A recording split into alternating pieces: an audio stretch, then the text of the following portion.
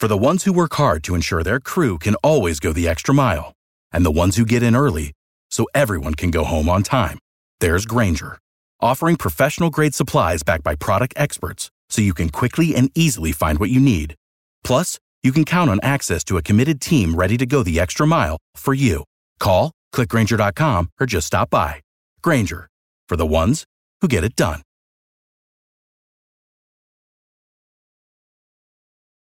Every team, every topic, everywhere. This is Believe. This episode of the Candlestick Kids Fantasy Football Podcast is brought to you by BetOnline. July is underway and it's a great month for sports. If you're into sports betting, BetOnline is where you should go to win money today. With the NBA Finals ending and Major League Baseball heading into the second half of the season, there's plenty of betting action to get involved in. If you're a football bettor, there's tons of futures and props you can wager on as well. BetOnline has the latest odds, news, and information for all of your online sports betting needs. Visit the website today or use your mobile device to join and receive your 50% welcome bonus on your first deposit. So before the next tip-off, face-off, or pitch, head over to betonline.ag or use the mobile app and start playing today. BetOnline, your online sportsbook experts.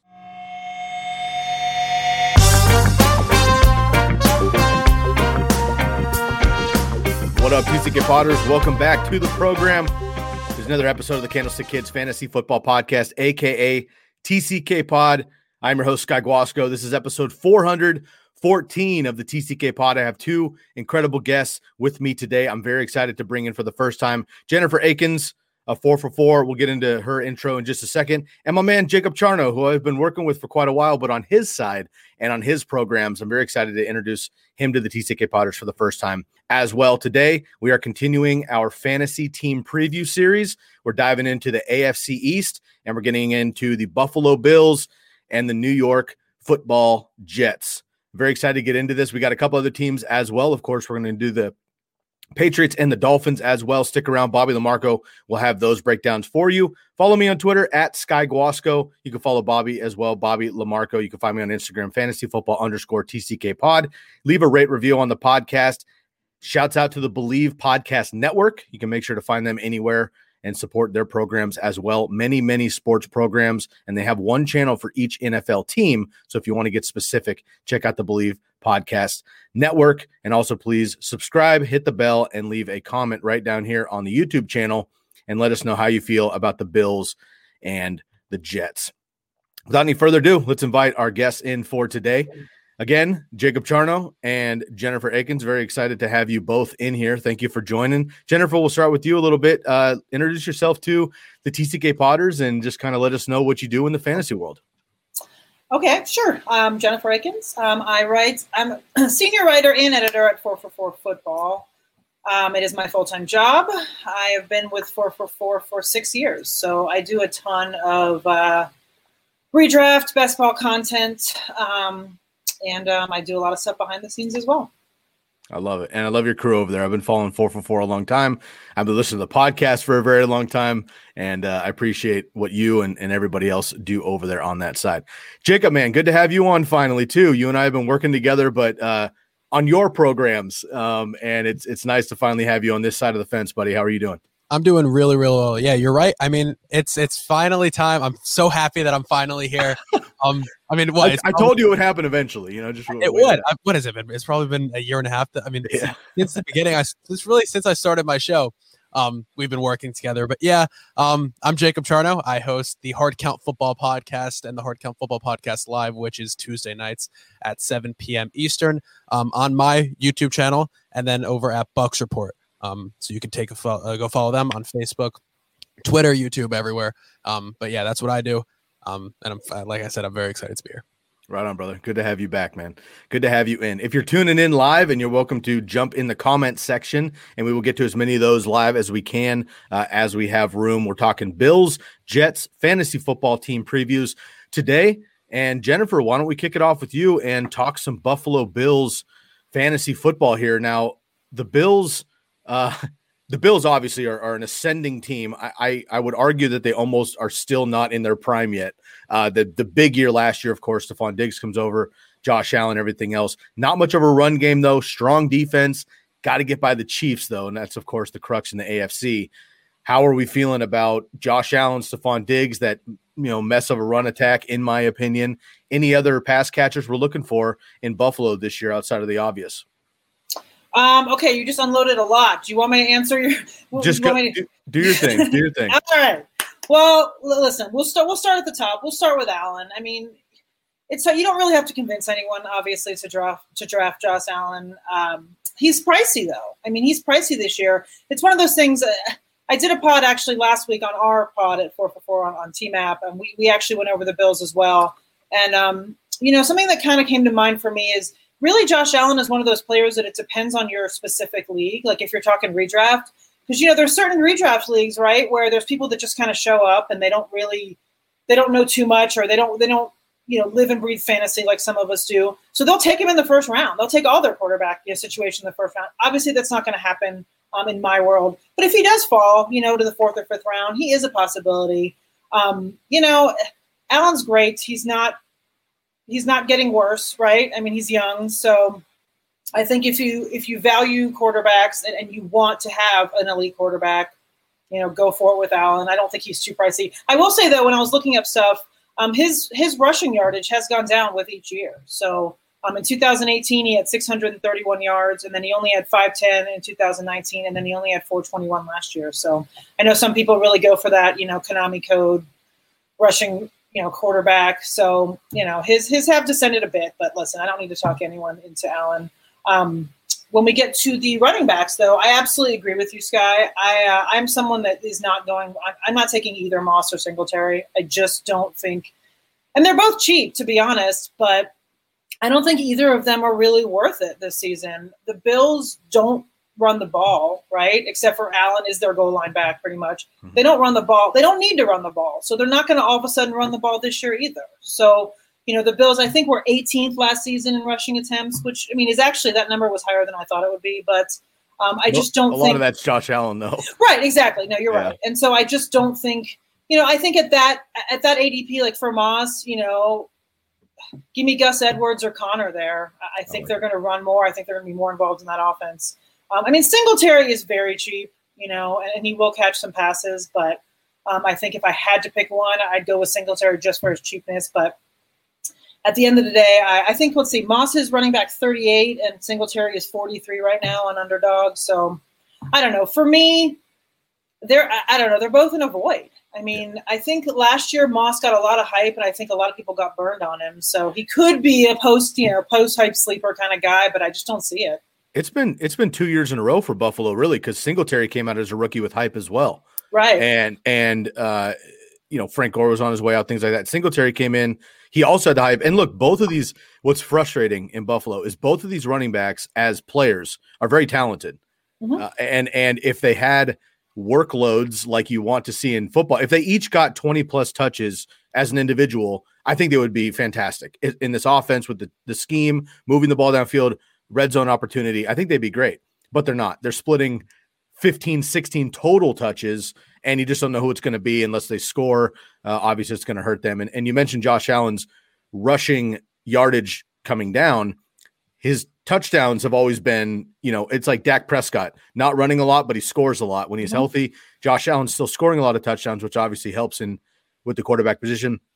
And on the other side of that, not as beefy for fantasy football points because they're scored differently, but his passing yardage has skyrocketed, frankly, since his rookie year, when he was quite literally 2 years ago, he was literally the least accurate passer in the NFL. Everybody was worried about him. They bring in Stephon Diggs, made a couple changes, another year of Brian Dable, boom.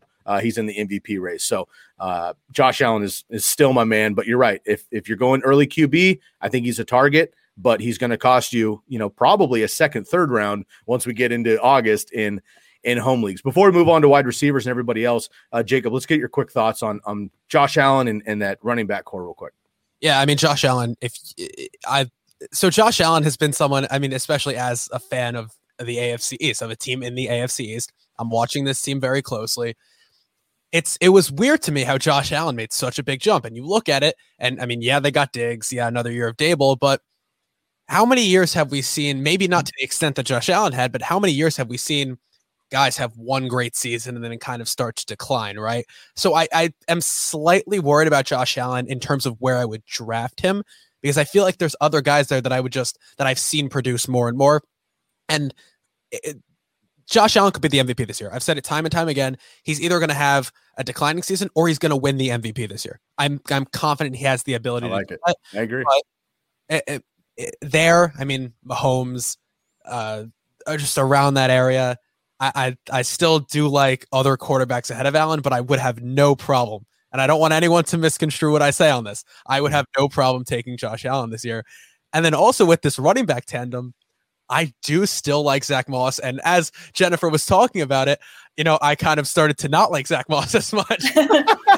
But I love his receiving ability. I hope they line him up at receiver in at the receiver slot at least a little bit this year, because he has that receiving ability that Devin Singletary just doesn't really have.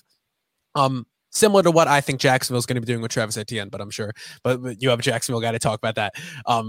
But I just, if they're there and it's late and I need a running back, the way I'm doing it this year is I'm taking my 2 running backs in the first and second round. I don't care who else is there, but if Zach Moss is there and I need him, I'll maybe take a chance on him. I'll stash him and see what the value could be there. But I completely agree with you, Jennifer, for sure.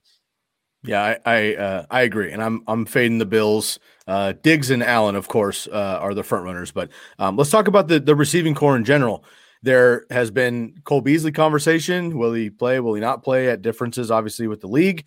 Stephon Diggs took the league by storm. Everybody's seen the talent for years in Minnesota, but he was in the shadow of Thielen. Goes to Buffalo, the true number one, explodes last year, and really turns Josh Allen around. And we have some budding stars, younger wide receivers in Buffalo as well. So are there any other pass catchers along with Stephon Diggs, Jennifer, that you're excited about for fantasy in Buffalo? I am, but you mentioned young, and that's not where I'm going. I'm all about Emmanuel Sanders this year. I think nice. that, people are all about, Gabriel Davis, and sure, I see the talent, but there's already been reports that Sanders is going to slide into that John Brown role and not Gabriel Davis. Josh Allen and the GM specifically seeked out to sign Emmanuel Sanders, and the report I read, he was heavily pursued by and Allen made sure in spring camp to kind of start to get chemistry and develop a rapport with Emmanuel Sanders. So I like Sanders, and Sanders is cheaper, so that's kind of also where I am. I think Sanders is. I wrote it down and now I don't see it on here. Sanders, I think, is wide receiver 65 right now, and Davis is wide receiver 59. So they're being drafted similarly, but I personally prefer Sanders, I think. And listen, at the very least, they're going to rotate opposite Diggs anyway. So, I just happen to like Sanders. I know he's older. I know he's coming off his Achilles and all that. But was it Achilles or ACL? Now okay, I'll double check it for you. Yeah. But anyway, I think that Sanders is, he was fine last year in New Orleans with that injury. And I think, he's someone that, listen, Davis is fine, but I just think a lot of people, especially in the fan community, are drooling over him. And I'm going for Sanders cheaper. You did mention Beasley. Oh, it's so frustrating because Beasley, when I was looking at his numbers, he's so undervalued right now. Last year he was wide receiver 34 in half PPR points a game, and he's going off the board right now at wide receiver 61, right? Yeah. And it's the same offense, but the problem is he's crazy. It's like you don't know if he's going to play at this point. I don't know if you guys saw this morning, he was actually back on Twitter tweeting things. Yeah. I hadn't seen this morning. Yeah, he's, listen, the whole whether to get vaccinated or not, that's a whole separate issue. But the fact that he's doubling down on the fact that he refuses to, and then he refuses to, not only does he refuse to get vaccinated, but he refuses to follow the protocol of the people that are not getting vaccinated. So I don't know where that leaves him, right? If he's not going to follow the protocol and he's not going to get vaccinated, I don't know if he's going to be on the team. I just don't know what's going to happen with him. However, if he does play, as their slot guy, he's so undervalued right now. And he I would say quietly gets things done, but he's not quiet right now. But in past years, he's not someone that people really want to take. But yet, like I said, last year he ended up being, he was a wide receiver 3, at the end of the season. So That's kind of where I stand on Beasley. I drafted him a ton this spring in best ball, and I haven't been just because I don't know what's going to happen now. So I'm glad I have some just in case. But as far as redraft goes, I'll probably stay away from him as well. Before we get comments, is there any reason to look at Dawson Knox or anybody else a little bit deeper? Like I'm talking like deep dynasty. Hollister. I'm all about Hollister. Not like for redraft as far as your tight end one or anything, but I think people should definitely keep an eye on Hollister for streaming possibilities this season. I mean, last year he led Seattle, in half PPR points per game. The guy, like, he's good. And Knox, the problem with Knox, I don't know. I mean, supposedly I was reading something where he hired some sort of guy to help him with hand-eye coordination. I mean, I don't know how that, at this point in his life and career, if that's really going to make a difference, someone to help him catch the ball. But I just don't, I feel like if Knox was going to be a thing in Buffalo, he would have already been a thing in Buffalo. So Hollister is intriguing to me for late in best ball, and then someone just to kind of keep in the back of your mind, for streaming purposes, because he may break out in those first 2 weeks and people are going to rush to the waiver wire for him. That's a great name to throw out there. That's why we do the deep dives real quick, because probably not in redraft, but look, we're talking like week 3 or 4 waiver wires, and you want to have guys. I do a column during the regular season, which is basically, you do your waiver wire column like everybody does, but then I always do like a almost like a beat the waiver wire is kind of the cliche term, but looking at a week ahead, saying this guy got a little bit nicked up, he came back to play, but like if that's serious, look at this guy, or this guy actually had 6 catches and a touchdown. If he gets any more, so Hollister's a great guy because when he was in Seattle, he was absolutely productive and proficient, but just a classic case of couldn't stay healthy, and they get rid of him. So we'll see. And I'm just curious if Brian Daboll really actually wants to utilize the tight end position in this offense. So maybe it's less Dawson Knox and more they don't even use the tight end, or vice versa. Yeah. We'll see. But I like that. I like that name. I did think he was a great deep ad there in Seattle. Jacob, let's get your quick thoughts on just the general wide receiver core and pass catchers for the Buffalo Bills before we move on. Yeah, I mean, Diggs is the obvious wide receiver. I'll take Diggs anywhere at this point. I mean, he's fantastic. He's a clear-cut wide receiver one. I think he could finish within. I mean, he has the potential to finish as the wide receiver one in fantasy this season. Absolutely. Sure. And then with this Cole Beasley stuff, I mean, if he's not on the team, whoever fills his spot, I'll take. I think it probably would it be Gabriel Davis? Maybe. Yeah, I don't know. But you see, Gabriel Davis, in my opinion, is more of an outside receiver, and Emmanuel Sanders, especially at the age, you just keep him in the slot and have him. I mean, Emmanuel Sanders. This is what I'll say about Emmanuel Sanders. Sorry to cut you off. And this is a random name to bring up, but Willie Snead, who he's not been fantasy relevant for years and years and years. But back in the day when he was on the Saints with Drew Brees, he was fantasy relevant, but he stayed in the NFL another 10 years because he's a great NFL wide receiver. He blocks, he gets dirty, he keeps his mouth shut, he catches first downs. He doesn't mind being the 4th string guy to help the guy. So Emmanuel Sanders is that guy in his career. Also, Emmanuel Sanders has Super Bowl experience on multiple teams, playoff experience. This is a very young, I don't want to use the word immature necessarily in a derogatory term, but a young squad that could use serious experienced veteran leadership. And Emmanuel Sanders brings that off the field. On the field, he brings a toughness, a grit, played through injuries this whole season. Last year, an ankle, hamstring, ACL, and COVID. So it took him down. Eventually, he just couldn't withstand it. But over his career, he's been extremely tough and resilient. And I think that like matches kind of that Bills identity anyway. So again, we'll see what happens for fantasy. If Beasley is out, Emmanuel Sanders is much more attractive to me. Jennifer, I'll push back a little bit, and I think you can go hand in hand on this. I will go Gabriel Davis just because of the younger upside, looking to hit the ceiling versus Emmanuel Sanders, kind of a basic floor. But if Beasley is out, I think you can't go wrong with either one of them. Jake, I'm sorry to cut you off, man. I had to throw that in there, though. Go ahead and finish your point. Oh, you're completely right. You said exactly what I was going to say. I mean, Gabriel Davis is younger. Emmanuel Sanders he's pretty banged up, right? I don't trust him to maybe play all 17 all 17 games now of the season. And to be to be that wide receiver 3/flex. I think in terms of if there's a favorable matchup, I know the Bills play the Texans this year, so I'm taking everyone on the Bills when they play the Texans this year. So I think that would be maybe a week I stream him, but as a consistent wide receiver that I'm starting my lineup, I'd probably take Davis, but you're definitely right.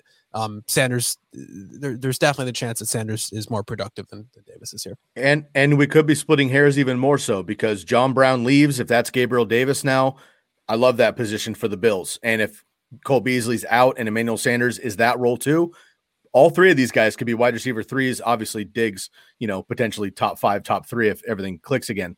But the other two could definitely be a value. And frankly, being undrafted currently or 12th plus round or so.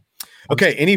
Go ahead. No, I was just gonna say, I'm so happy John Brown left the Bills. I remember it was week 1, 2019. I was at that game. It was opening day, Bills Jets. And I remember John Brown, the Jets took a 16-0 lead. And then John Brown just tore us apart the rest of the game. Beat us. Man, it was rough. That was a rough week to be Jets. Or you're an actual Jets fan, huh? Yes. Yeah. Oh, I didn't realize that. See, I grew up a Dolphin fan. So talking about the Bills is a little bit weird for me, like in a positive, spin. Because I grew up a full on, like, my parents are original season ticket holders in Miami, like Dolphin fans. So I don't like the Jets. I will say though, however, my son's middle name is Namath, so that my husband won there. My husband's a Jets fan, so we kind of we did the whole coin toss. He won, so my son's middle name is Namath. I love that. Middle name have been Marino. No, I don't know. It would have been something else, probably not football related, but. I think Zonka would have been a nice middle name. What do you think? Yes. It's funny. Actually, Don Shula, he lived in my neighborhood as a kid, and they had a dog named Zonka. It was actually Zonk, but that was their dog. That was their dog's name. Yeah.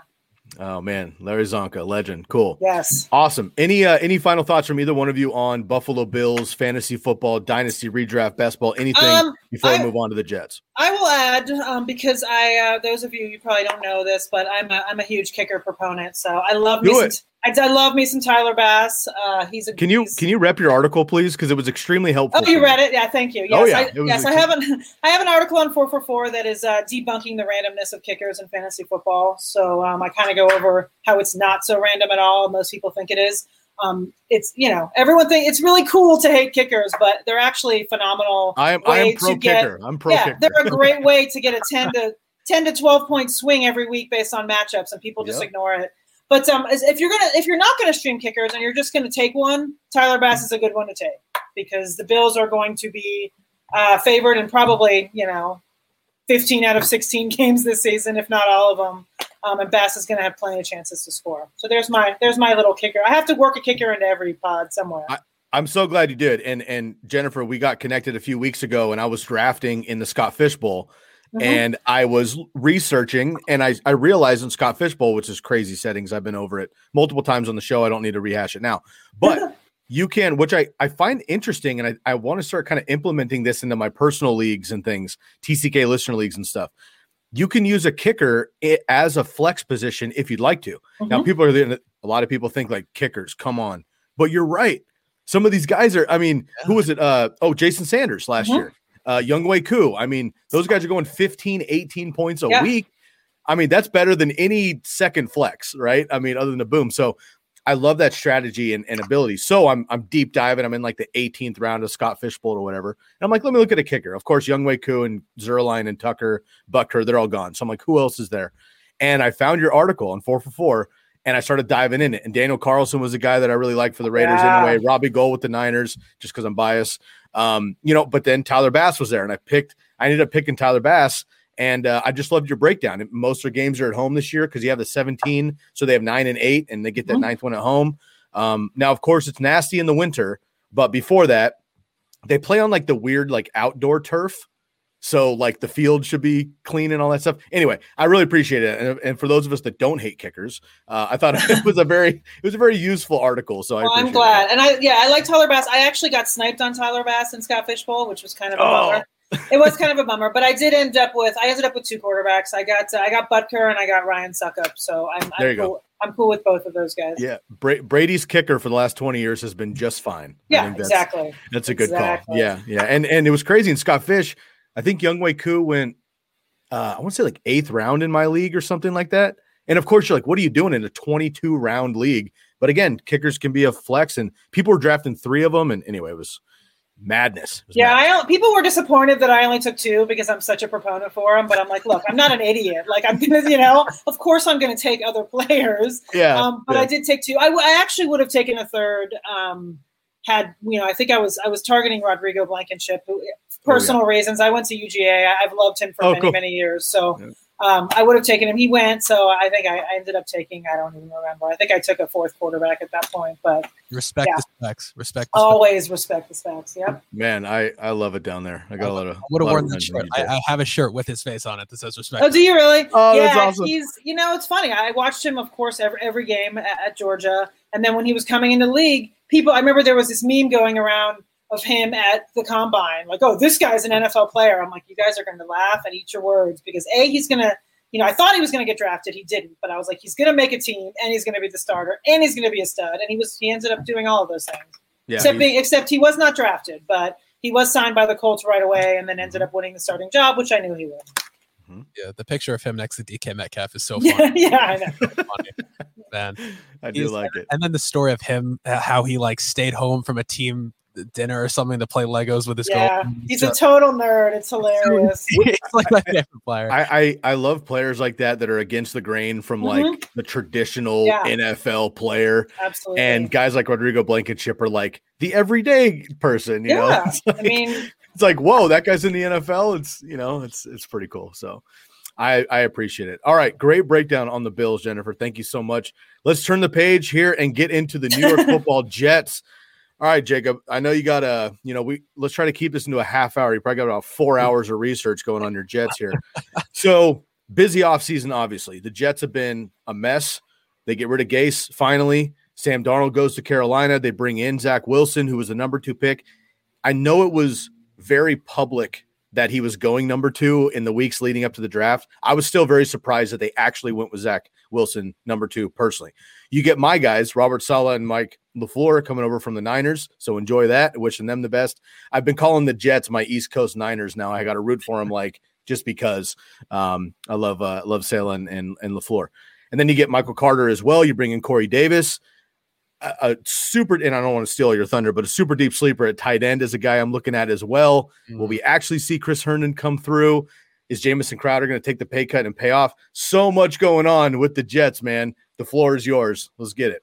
Let me preface this whole conversation with whatever we're about to say, that this is out of all the teams in the entire NFL, this is the hardest team to look at for fantasy. And they're my favorite team. I'm a diehard New York Jets fan, and it was so hard to pick players for this. But like I said, let's start at the top. The easiest way to look at the Jets' production in fantasy this year is to look at this 49ers offense from last year. And and that's how I'm doing it this year. So starting off with Zach Wilson, rookie quarterback, the Jets are going to be relying heavily on the run game this year. In terms of fantasy, I'll be honest, I'm not drafting Zach Wilson because he's a rookie in a division when every other team has a great defense and great head coaches. And whatever round that you're going to end up taking Zach Wilson, if you want to stash him, he's going to go undrafted in, if I were to guess, most of your leagues. But in whatever round you think you want to take him, I'm taking guys. I mean, a Derek Carr, a Ryan Fitzpatrick, I trust a lot more on a consistent basis than I would Zach Wilson right now. But yeah, they're relying heavily on the run. I think Wilson is going to be really, really solid. But Robert Saleh, when they drafted him, they told him, hey, you're not going to have to elevate the team. The team is going to elevate you. So they're not going to put this weight on his shoulders to make him throw. I mean, wasn't there a game where Jimmy Garoppolo literally threw 13 passes? I could see there being. He threw 23. Well, I don't have it in front of me. He threw under 30 passes in the entire NFC playoffs leading into the Super Bowl. Total. He threw under 30 passes total leading up to in 3 games until he got to the Super Bowl in 2019. Right. So I could see something very similar happening with Zach Wilson this year, especially in his rookie season. Belichick is fantastic against rookie quarterbacks. Brian Flores is a great defensive mind. Sean McDermott is great. These are just well defensive minded coaches. So I'm not taking Zach Wilson this season. I don't even really think there's huge upside to him just because of the amount of throw. He's not going to make a lot of throws this year, so he can't put up a lot of points if you're not throwing the ball, right? I mean, unless you're Lamar Jackson, but he's not Lamar Jackson. So, yeah. But at running back, Michael Carter is the name. That's the name to remember here. Like I said, the Jets are going to they're going to establish the run game. Week 1, they're going to establish the run game, and it's going to stay consistent for the entire season. His only competition in this backfield, in my opinion, I know the Michael Piron's there. I know Ty Johnson's there. I know Josh Adams is there. But the only competition is Tevin Coleman. If Coleman can stay healthy, which, I mean, we haven't seen a ton of in his career, they love Michael Carter. Training camp starts today, as of July 20th. But it's Coleman. They loved Michael Carter in OTAs and all that. And I can guarantee you he's going to be the RB1. But I could see them, like Mostert was the RB1 in San Francisco, but Jeff Wilson got touches, right? Coleman got touches when he was healthy. So it's hard for me to immediately start Michael Carter, but I think by week 4 or 5, you are going to be so incredibly happy that you have him, because the Jets focus this offseason on not fixing the quarterback position, but surrounding the quarterback, whoever was there, with the most possible talent and to keep him upright, right? Mekhi Becton is coming into his second year. He is an absolute monster. I don't have to say anything about him. They trade up for Elijah Vera Tucker in the first round with that Seattle pick. Take him, I think it was pick 13 or 14 maybe. And he's already, they say he has everything of a decade starter offensive lineman. He has all the intangibles so far. Center, Connor McGovern coming in again. He's pretty solid.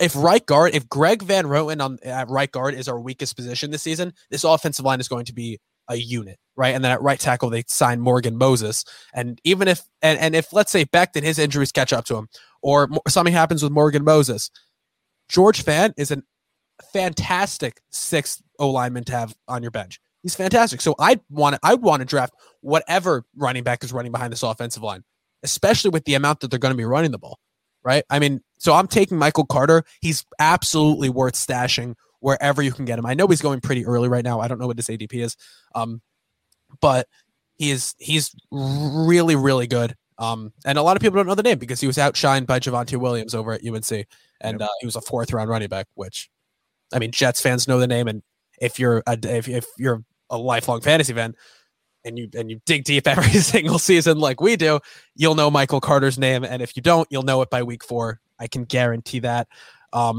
So yeah, Tevin Coleman, I'm not taking Tevin Coleman. What do you guys think about that? Yeah, first of all, Tevin Coleman coming over is, again, I think it's another good clubhouse move. You have a new coaching regime. They coach Tevin Coleman with the 49ers. They bring him back over there. I don't think anybody, probably including Tevin Coleman, expects Tevin Coleman to play a full season.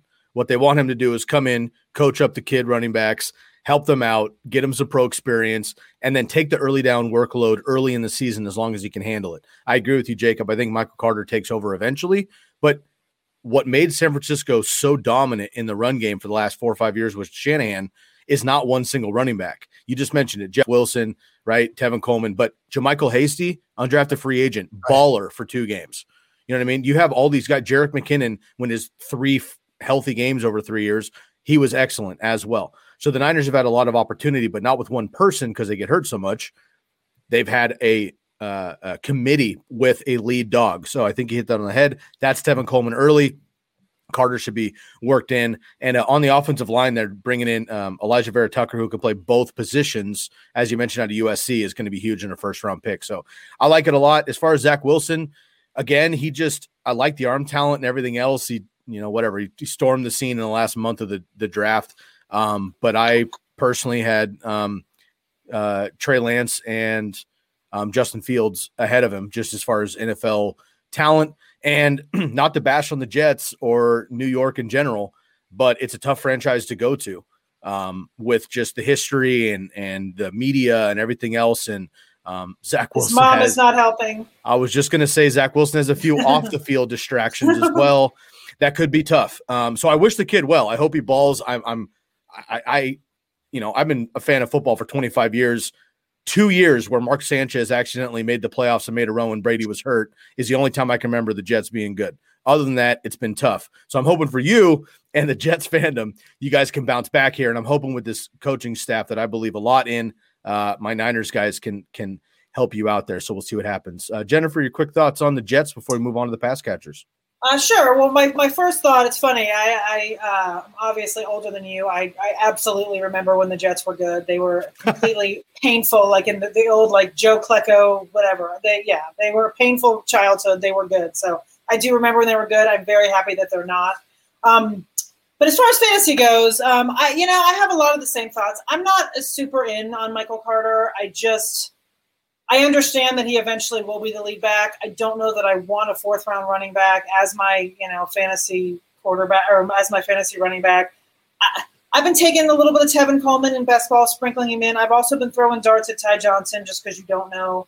But listen, I think Michael Carter, they drafted him to be the guy. I just don't know if he will be the guy in his rookie season. I hope he is for Jets purposes and fantasy purposes too. As far as Wilson goes, I agree with what you guys said. He's definitely not a redraft guy at all. I've been kind of avoiding him altogether just because – and it's hard. We all have recency bias, right? The Jets, there's no longer Adam Gase, but it's hard to really think that way. And so we all kind of have that bias of, like, the Jets are going to suck no matter what. And they're probably not, but at the same time, it's kind of – it's ingrained over the last few years to just kind of avoid that whole team. So – that's kind of, where I am with those guys. I'm sure you're going to get to the receivers next, and there are some guys there that I would roll the dice on. Yeah, it'll be interesting because you mentioned Jacob. I think this is a big, it's not a fantasy thing, but it's an overall bird's eye view mentality you have to have looking at teams, players, and competition. The division outside of the Jets, coaching wise and experience and defense, is stellar. So you have a rookie head coach, although obviously Salo was a defensive coordinator, rookie head coach, new offensive coordinator, rookie quarterback, and new pieces all around him going up against three gnarly defenses and head coaches 6 games a year. It's definitely going to be tough. My earliest Jets memory, I was just thinking about, I'm going to guess it was like 96. My numbers might be off a little bit. Pete Carroll was the head coach, and they went 1-15. That's all I remember. They went 1-15, and that was my 1996 was my first year playing fantasy football. Boom. Nice.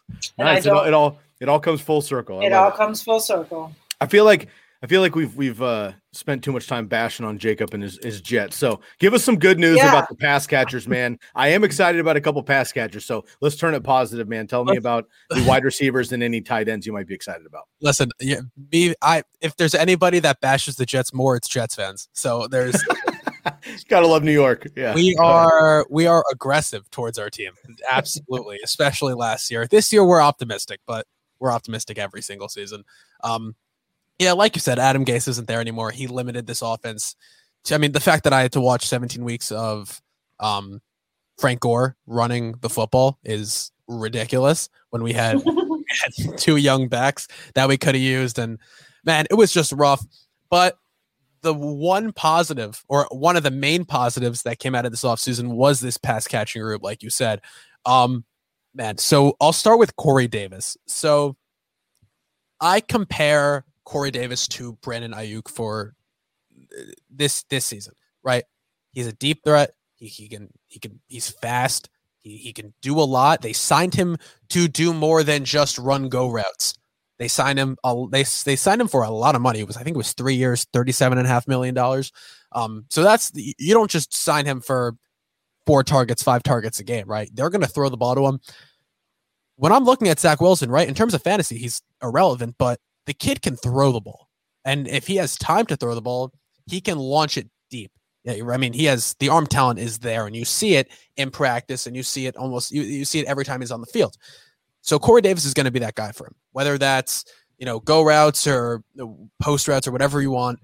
Corey Davis is going to catch the football this year. I can promise you he's going to have 3-4 one of those long 80-yard, 76-yard touchdowns that we see from him every single season. We saw last year, I'm sure you guys know that play where he just caught it and he went like 60 yards down the sideline and nobody touched him. And then he like dove into the end zone. And it's just like, just Corey Davis. He's just the most confusing player in all of fantasy. He finished as the wide receiver 15 in the second half of last season. So I'm taking a chance on Corey Davis this year. I don't know about you guys, but I really like Corey Davis this year. I think he's going to get the most targets on the Jets out of any of these other receivers, and that's an unpopular opinion, but I absolutely think that's going to be how it is because Zach Wilson loves to throw the long ball. So yeah, I'll take a chance on Corey Davis this year as a wide receiver, even 2 or 3 for my team. Before we get into our thoughts, can you finish up any other wide receivers or tight ends, and then we'll just kind of take them as a group? Yeah. So Denzel Mims, he's a deep sleeper. I love Denzel Mims. He's very boomer bust though, and the only bust potential he has is because of his injuries.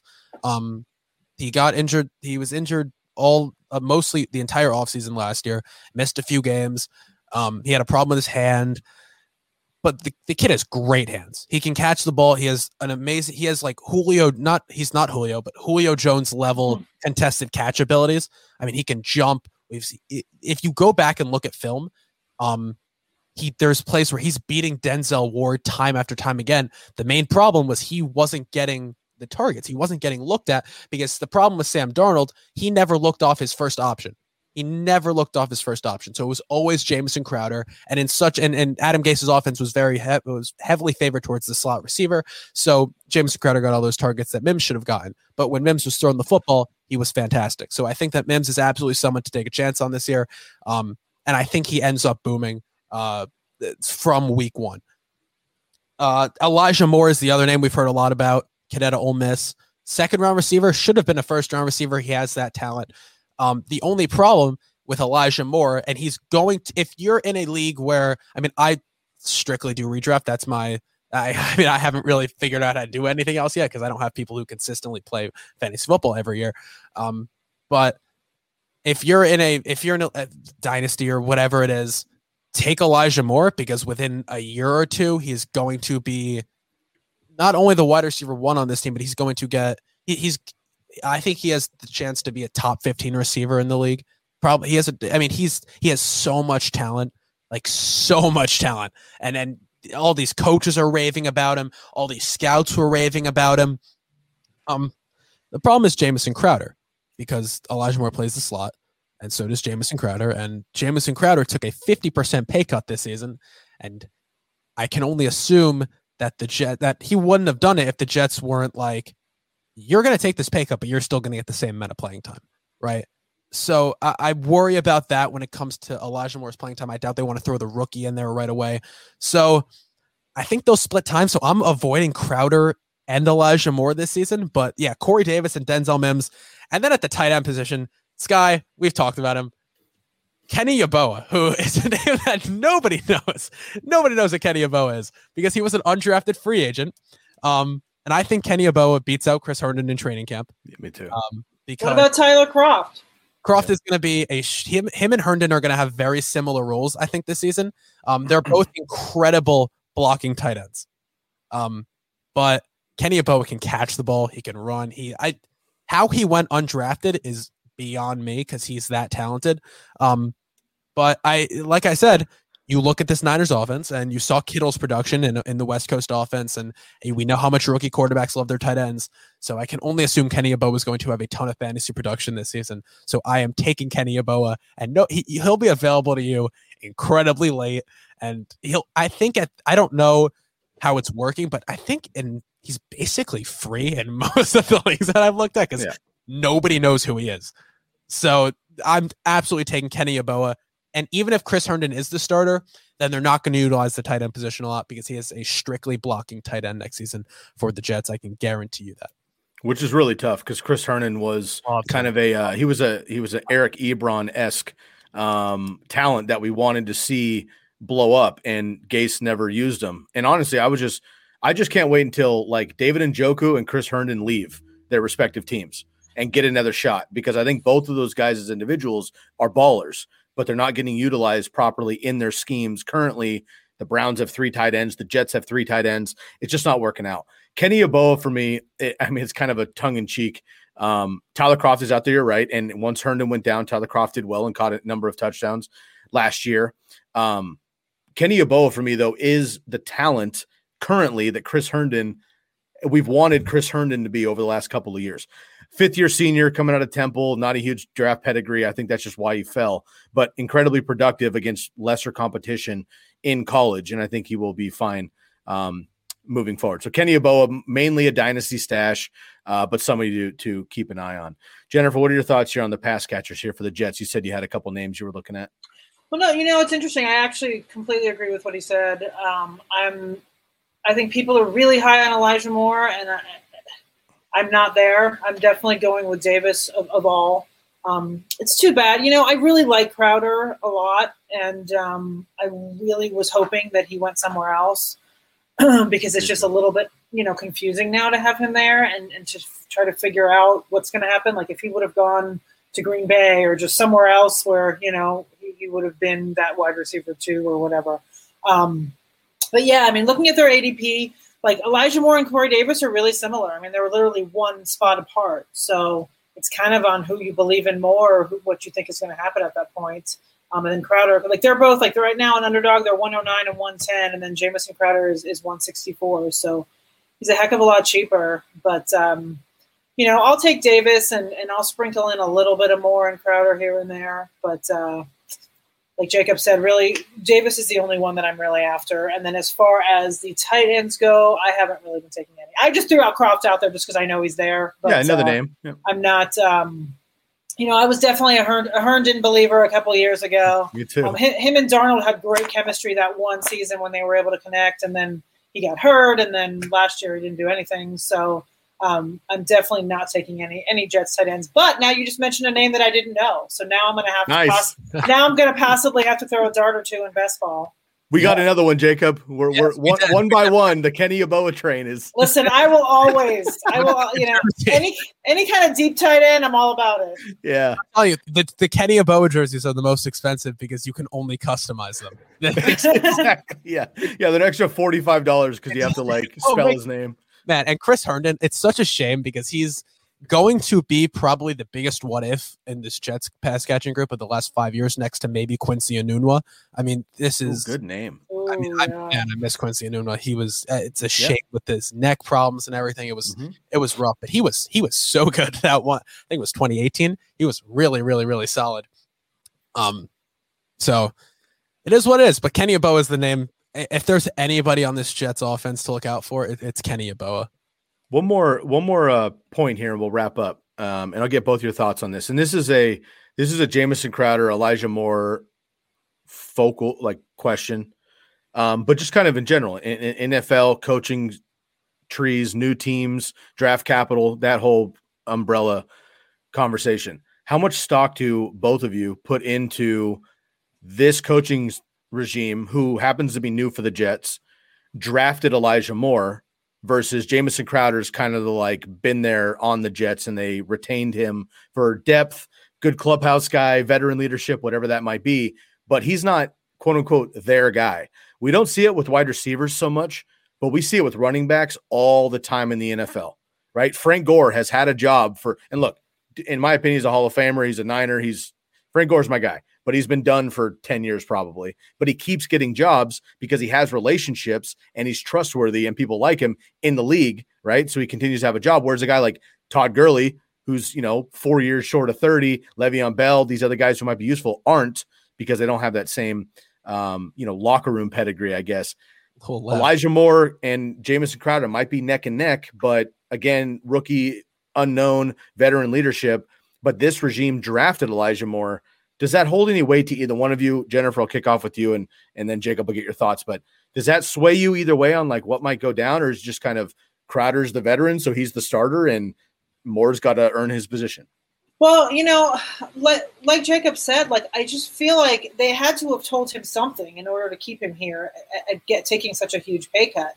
There was plenty of other jobs in the NFL where he could have walked in. I mean, he could have walked into Detroit and been their wide receiver 1, you know? Mm-hmm. So I feel like they had to have obviously placated him in some way to keep him there.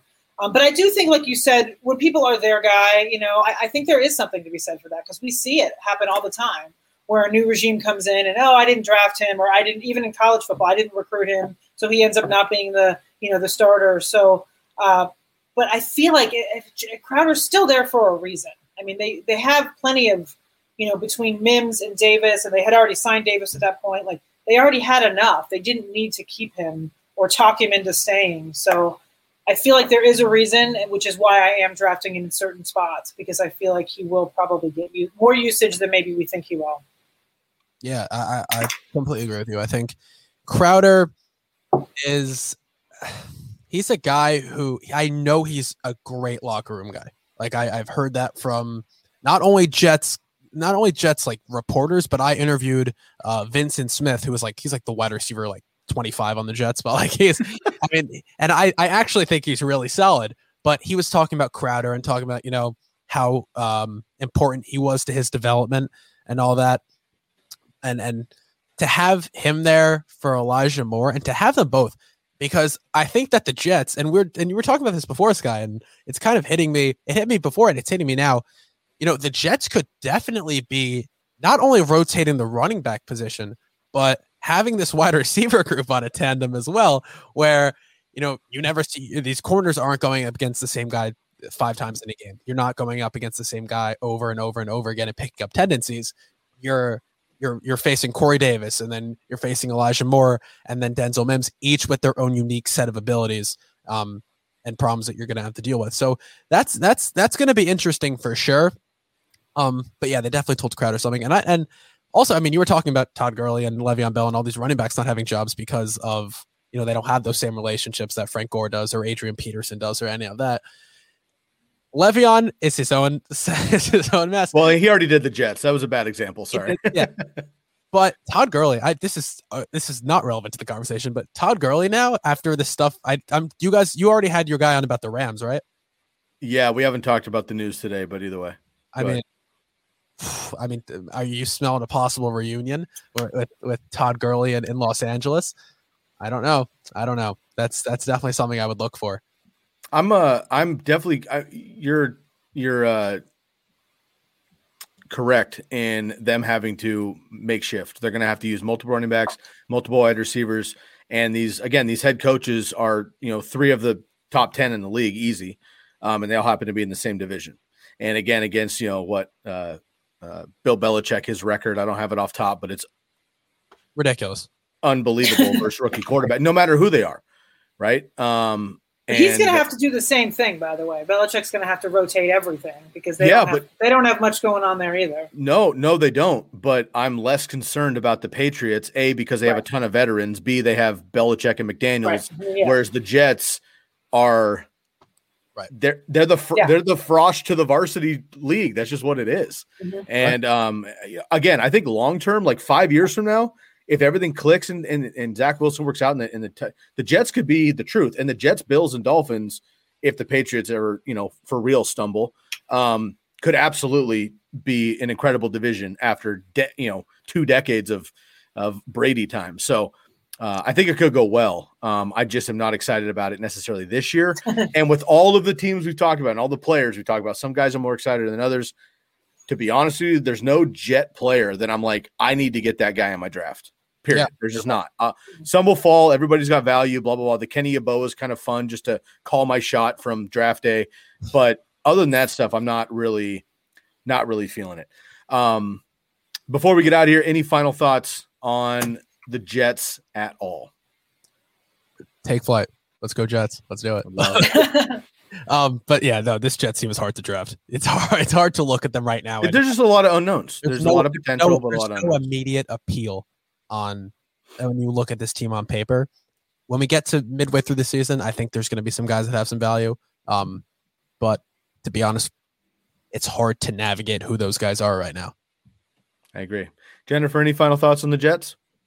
No, I mean, we've covered it. Same thing. There's no one sexy that you want to take, but like you said, some way through the season, there will be guys on the waiver wire that will be available that will surprise people and be serviceable in your bye week and flex spots. But as far as redraft goes, yeah, they need another year to marinate. Yeah, I agree with you. Marinades, I think, is a perfect word. Well, I appreciate you both coming in. And before we get out of here, please, Jennifer, why don't we start with you and let everybody know where they can find all of your work. Again, I just want to throw you a personal shout out. The last couple of weeks I've been diving in. I've been on 4for4 forever, and I'm sure I've read your articles in general over time. But I happened to catch a few of them specifically during the Scott Fish Bowl, and I was like, this is a great article. Who wrote it? And it was you, like 4 times in a row. So well done. Well, thank you. I appreciate your work, and I want to make sure I reached out on Twitter and just gave you a fist bump.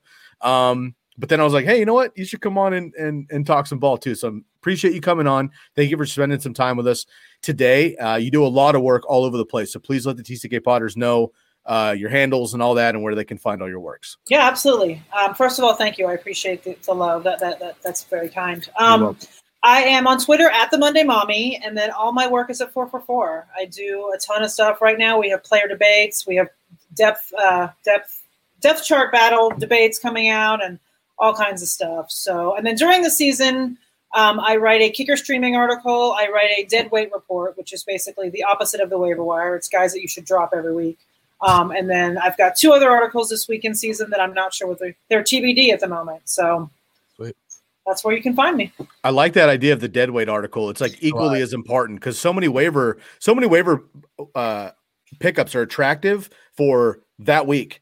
And then it's like, oh, he didn't play or he got hurt too, or they didn't utilize him. And then you dump him anyway and you burned all your fab or whatever it is. Yeah. And that dead weight, I think, is just as important. That, like, can you think of anybody from last year who might have been like the key dead weight guy to drop before it was too late? Actually, I can, because I got a lot of crap for it. And it was Marquise Hollywood Brown. I was on it right away. I was like, dude, just drop him. This is not going to happen this season. And I got so much crap for it. And then weeks later, people are like, oh, I'm dropping it. I'm like, yeah, you should have 4 weeks ago. But no, it's funny. Like a couple years ago in the middle of the night, it came to me. I was like, you know what? Everyone and their mother writes, a waiver wire, and nobody talks about who you should be dropping every week. So I think this will be the 3rd or 4th year of me doing that. It comes out on Tuesdays during the season. And so, I'm shocked that myself and I haven't heard about that specific thing. People talk about it during waiver wire episodes, but nobody has a designated article to it. I think that's very smart, and I'll be utilizing that tool this year. Absolutely. So appreciate it. Jennifer Eakins, thank you very much. Jacob, your turn, buddy. Let us know where we can find all your work. Man, I needed that dead weight article with Hollywood.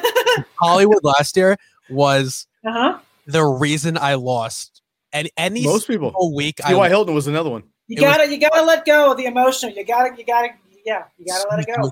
It's a problem, because the problem with fantasy people is that we'll get our guy and we'll draft them and we'll be so excited, and when they aren't actually producing and it doesn't work out, because it's hard for people to admit they're wrong. It's so hard, and it's so hard to admit to yourself that you're wrong with fantasy. And Hollywood, I drafted him way earlier than I'd like to admit, and he was my wide receiver 2. Terry McLaurin was my wide receiver 1, because I went. Sky, I don't know if you remember me telling you this. I went Kamara. I got Kamara and at pick 5, which was later than I thought I would get him. And then I got Clyde Edwards-Helaire in the 2nd round. He fell to me somehow. And then I had to get McLaurin and whatever.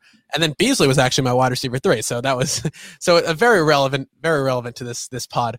But man, I should have listened to the Hollywood stuff. I needed to drop him. It was rough. Well, now you know where you can find it. Where can we find all your work, bud? Yeah, so check me out. The Hard Count Football Podcast live is Tuesday nights at 7 p.m. Eastern on the Hard Count Football YouTube channel and on Bucks Report. Follow me on Twitter at Jacob Charnow, Instagram at Hard Count Football. DM me, tell me I'm wrong about something I said. I get a lot of them. I love talking.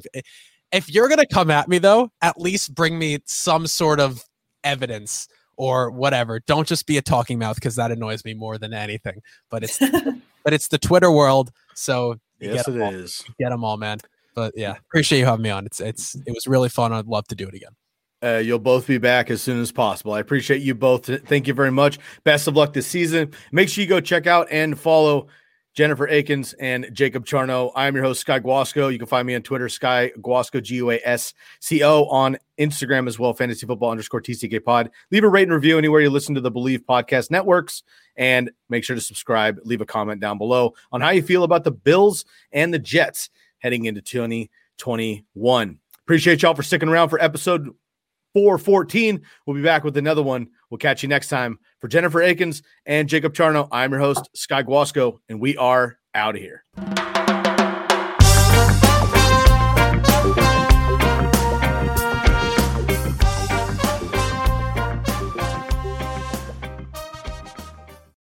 For the ones who work hard to ensure their crew can always go the extra mile, and the ones who get in early so everyone can go home on time, there's Grainger, offering professional-grade supplies backed by product experts so you can quickly and easily find what you need.